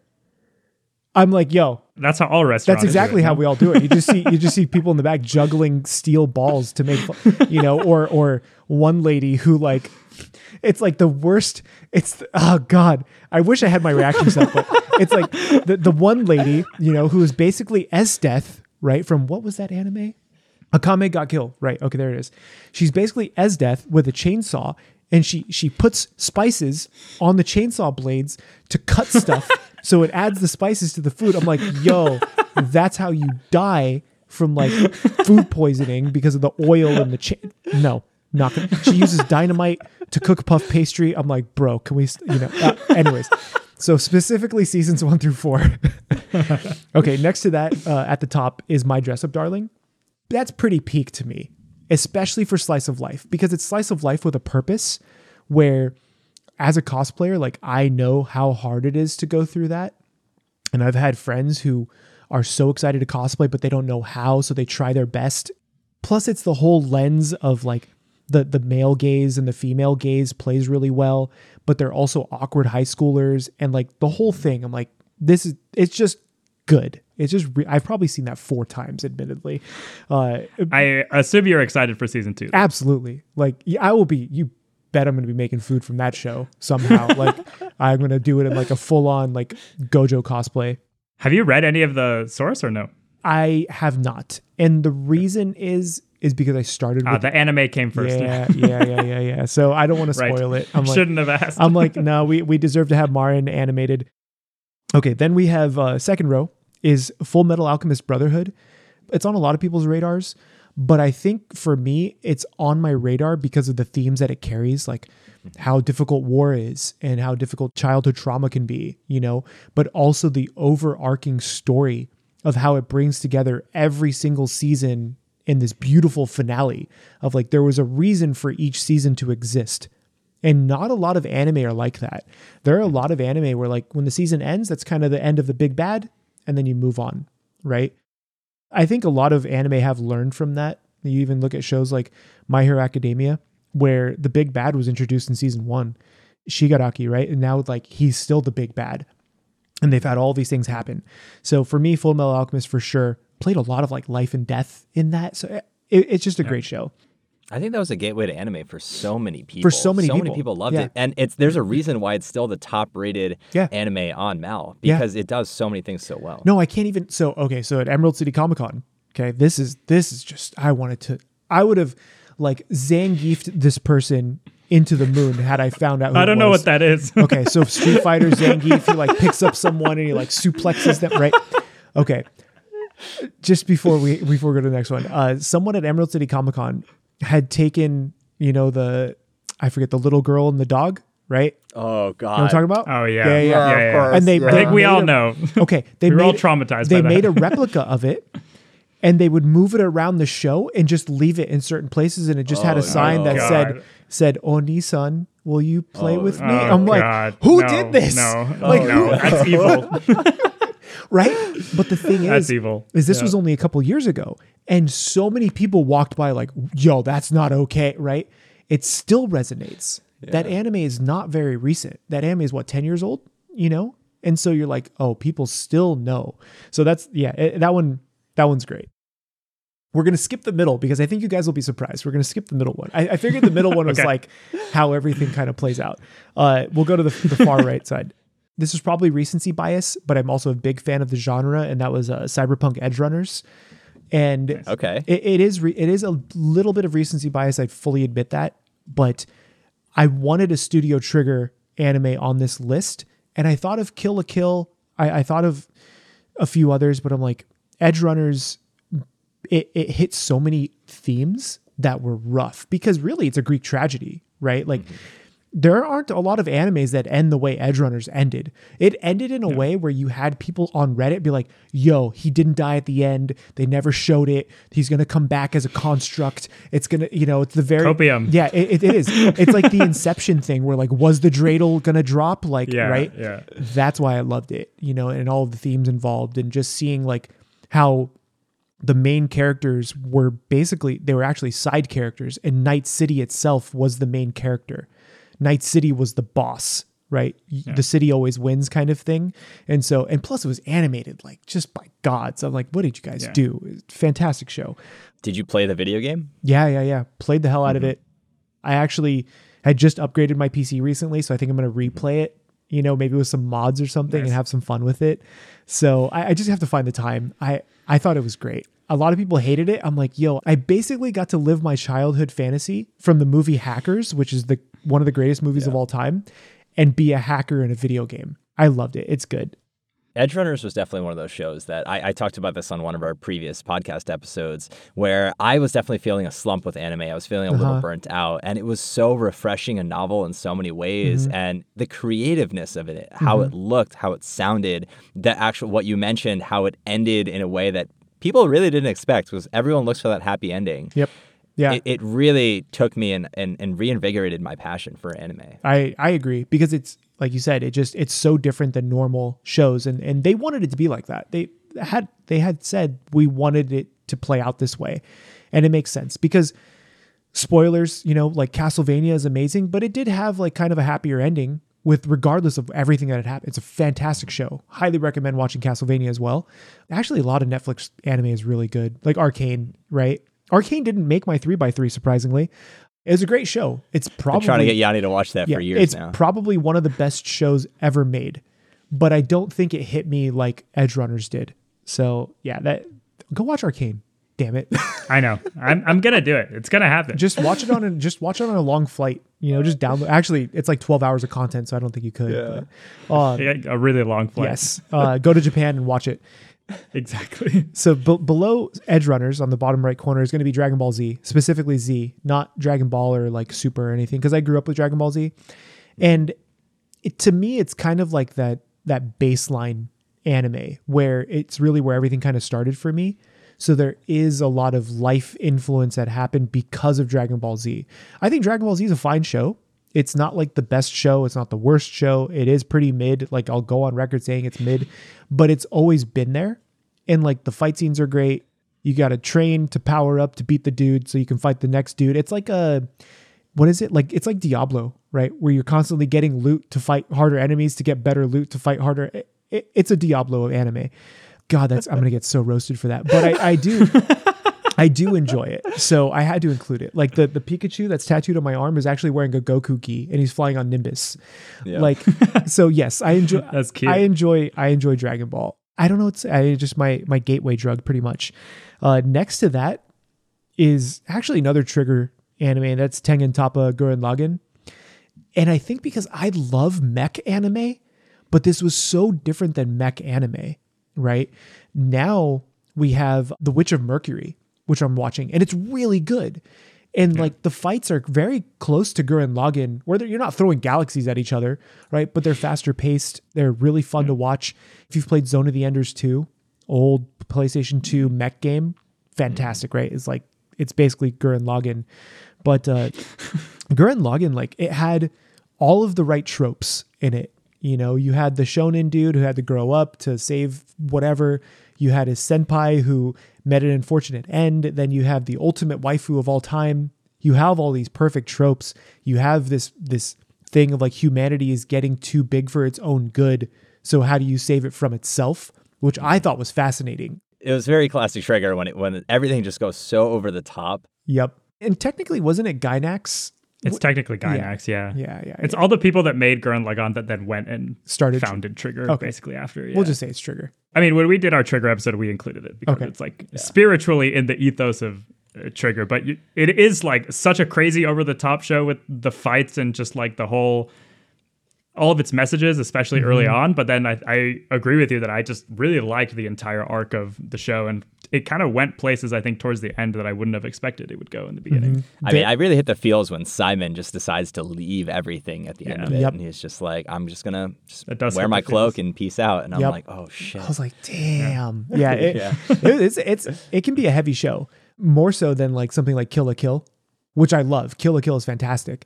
But the end of that one is correct. Good taste. Yeah. That one at the end, you're kind of like, okay, everything kind of worked out for the most part. Or in Gurren Lagann, you're like, no, not like this, right? So that was a good one.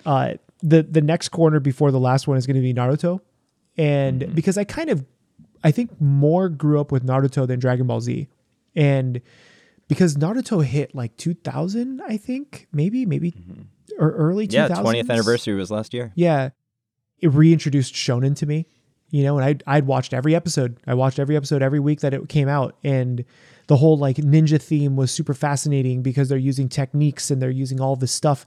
And it is very shonen, but then when you finish Shippuden, there is that overarching story of almost Full Metal Alchemist style. The end game is the person who started ninjutsu basically.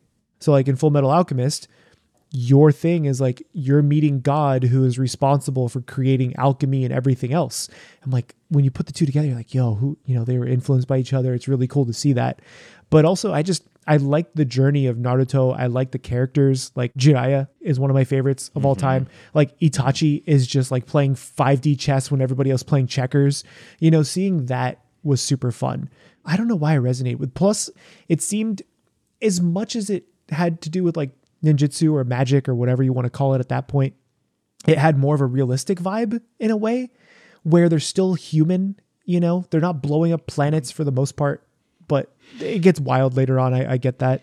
So it's, the Great Ninja War arc was a bit of a slog, but I mean, honestly, I think the reason it resonates for so many people is because they want to see that character succeed. I think it was just all around a very fun anime to watch that had some very deep undertones, which was really cool. It wasn't meant for adults, obviously, but it was just, it's everywhere. I actually made a custom like Naruto headband with my logo on it. You know, like Oh, wow, it's that like looks really and good. it's like made of metal, right? Like it's just it is what it is. Naruto has influenced the anime world so much, on par with all these other ones.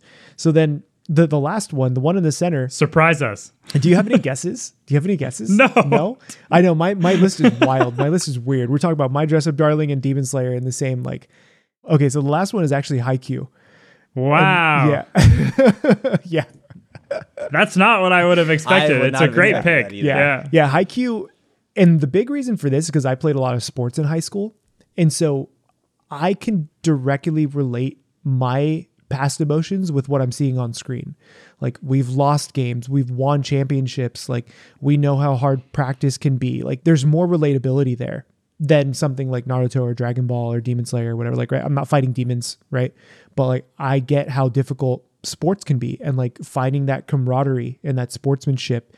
And then like one scene where, oh my God, Asahi, the guy with the ponytail, he's like saying he's going to miss hitting these spikes in like one of the last games because he's graduating that year. And like, I remember like my last game as a senior and, you know, and like playing those games and like all that stuff. But I've also watched Haikyuu probably more than any other anime. It's like, It's my go-to. And I watch it like while I'm on the treadmill at the gym, you know, I dare you to not walk faster. Like watching. I mean, I listen to the music when I'm running. And the music, that was the one in the center for me. And like, I'm actually trying to do a video where like I tried the Haikyuu diet, where I'm trying to find a volleyball coach at a local high school. Like maybe they'll let me come and like play a game with them and do that and just experience it. And I'm like, that'll be fun. So those are my 9. Very This random is very 9. recent for both of us too, because as Yanni said, he's watching it right now. Yeah. I just finished season 3 of Haikyuu, basically. Yeah, Yeah. dude, it gets so good. It's really good. And the Sakuga in that show Yeah. can be so good. And then some panels you're like, bro, why did you even draw that? Like, just skip it. Just cut it out. It make no difference. Yeah, it's so good. All right. Well, let's ask you, what was your favorite match? Was it Shira Torizawa or was it the Aoba Josai match? I think it was Aoba Josai. And Okay, that's what I think Yeah, too. because Shira Torizawa, it was good, but the vibe of Aoba Josai I feel like was better. Like just that one scene where who was it? Their setter from Aoba Josai, like Oikawa. Yeah, Oikawa was like Yanni's running. favorite character. Yeah, That's dude, my he's favorite like- character he's like- in the entire show. Right, Yeah. he's like running out of bounds to like get this perfect set when they're thinking that he's just gonna like try to hit it over or whatever. I'm like, yo, I've seen those plays. Like that's sick. That's so good. Mm-hmm. Yeah, that was good. But now I want to see the final. Like I need it to finish. Right. Yeah, we're getting those 2 movies. Yeah, so. I don't want to read it. I want to see it animated. Like I just ordered a brand new workout set of Haikyuu gear. And I'm like, yo, we're going in. Yeah, it's so good. I love Haikyuu so much.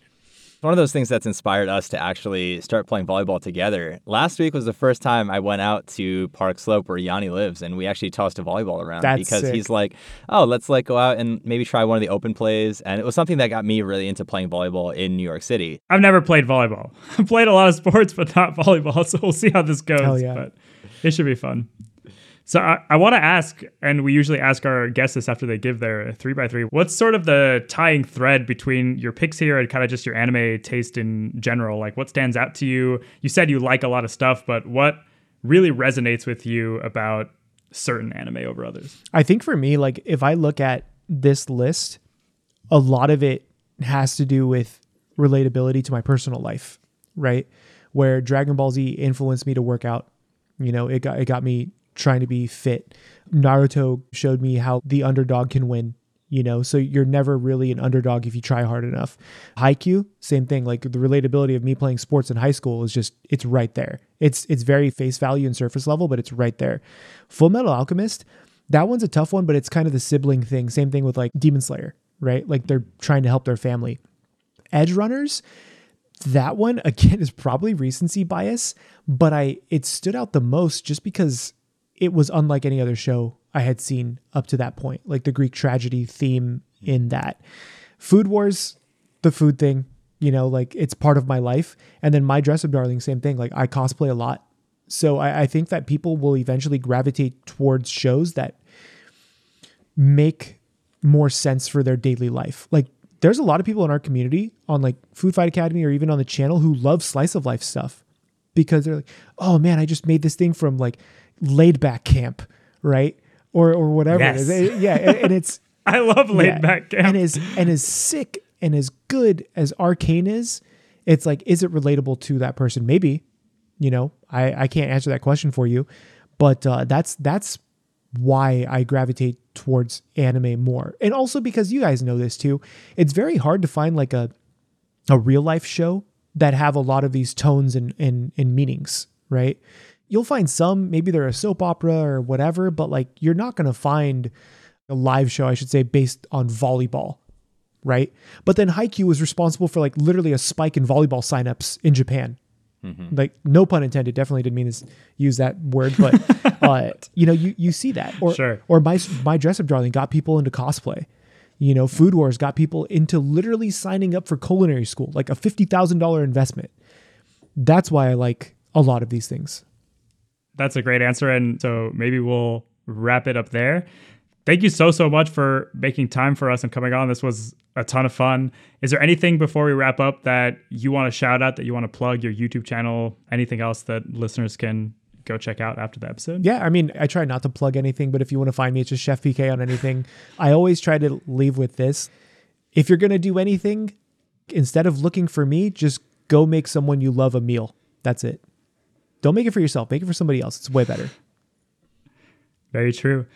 All right. Well, thank you so much again for coming on the podcast. I think we always say that our favorite part of making this podcast so far has been getting to talk to people from different corners of the anime industry and getting to talk to people that we honestly never imagined like 2 years ago before we started this, that we would have gotten the chance to talk to. So it's very, very cool to have experiences like this. We actually were at Anime NYC last year and saw your panel, and then we gave our own panel this year. So that's amazing. A lot of that kind of stuff comes full circle eventually, I guess, for us on the podcast. If I go this year, we're getting food. Let's do it. I'm down. We'll for sure be there. Hell yeah, so that's sick. All right, so that's been it from us. Look out for Paul's 3x3 the day after this episode airs. Ravi's already laughing because he always waits for me to mess up the outro because I refuse to script it. But this is just more authentic. I like to show my mistakes, as we've learned is critical on this podcast episode. Our next episode is going to be our year in review anime episode for 2022. So we're going to take a look back at the year, give out our picks for a bunch of different award categories as usual. So stay tuned for that. Subscribe to the podcast anywhere you get your podcasts, Apple Podcasts, Spotify, Stitcher, anywhere like that. You can find us if you use Spotify or Apple Podcasts. If you could leave us a rating and a review, that helps the show a lot. Otherwise, check out our website, bakabanter.com, and follow us on Twitter and interact with us at bakabanterpod. And we've been the Baka Banter lads, and we'll catch you all in the next one.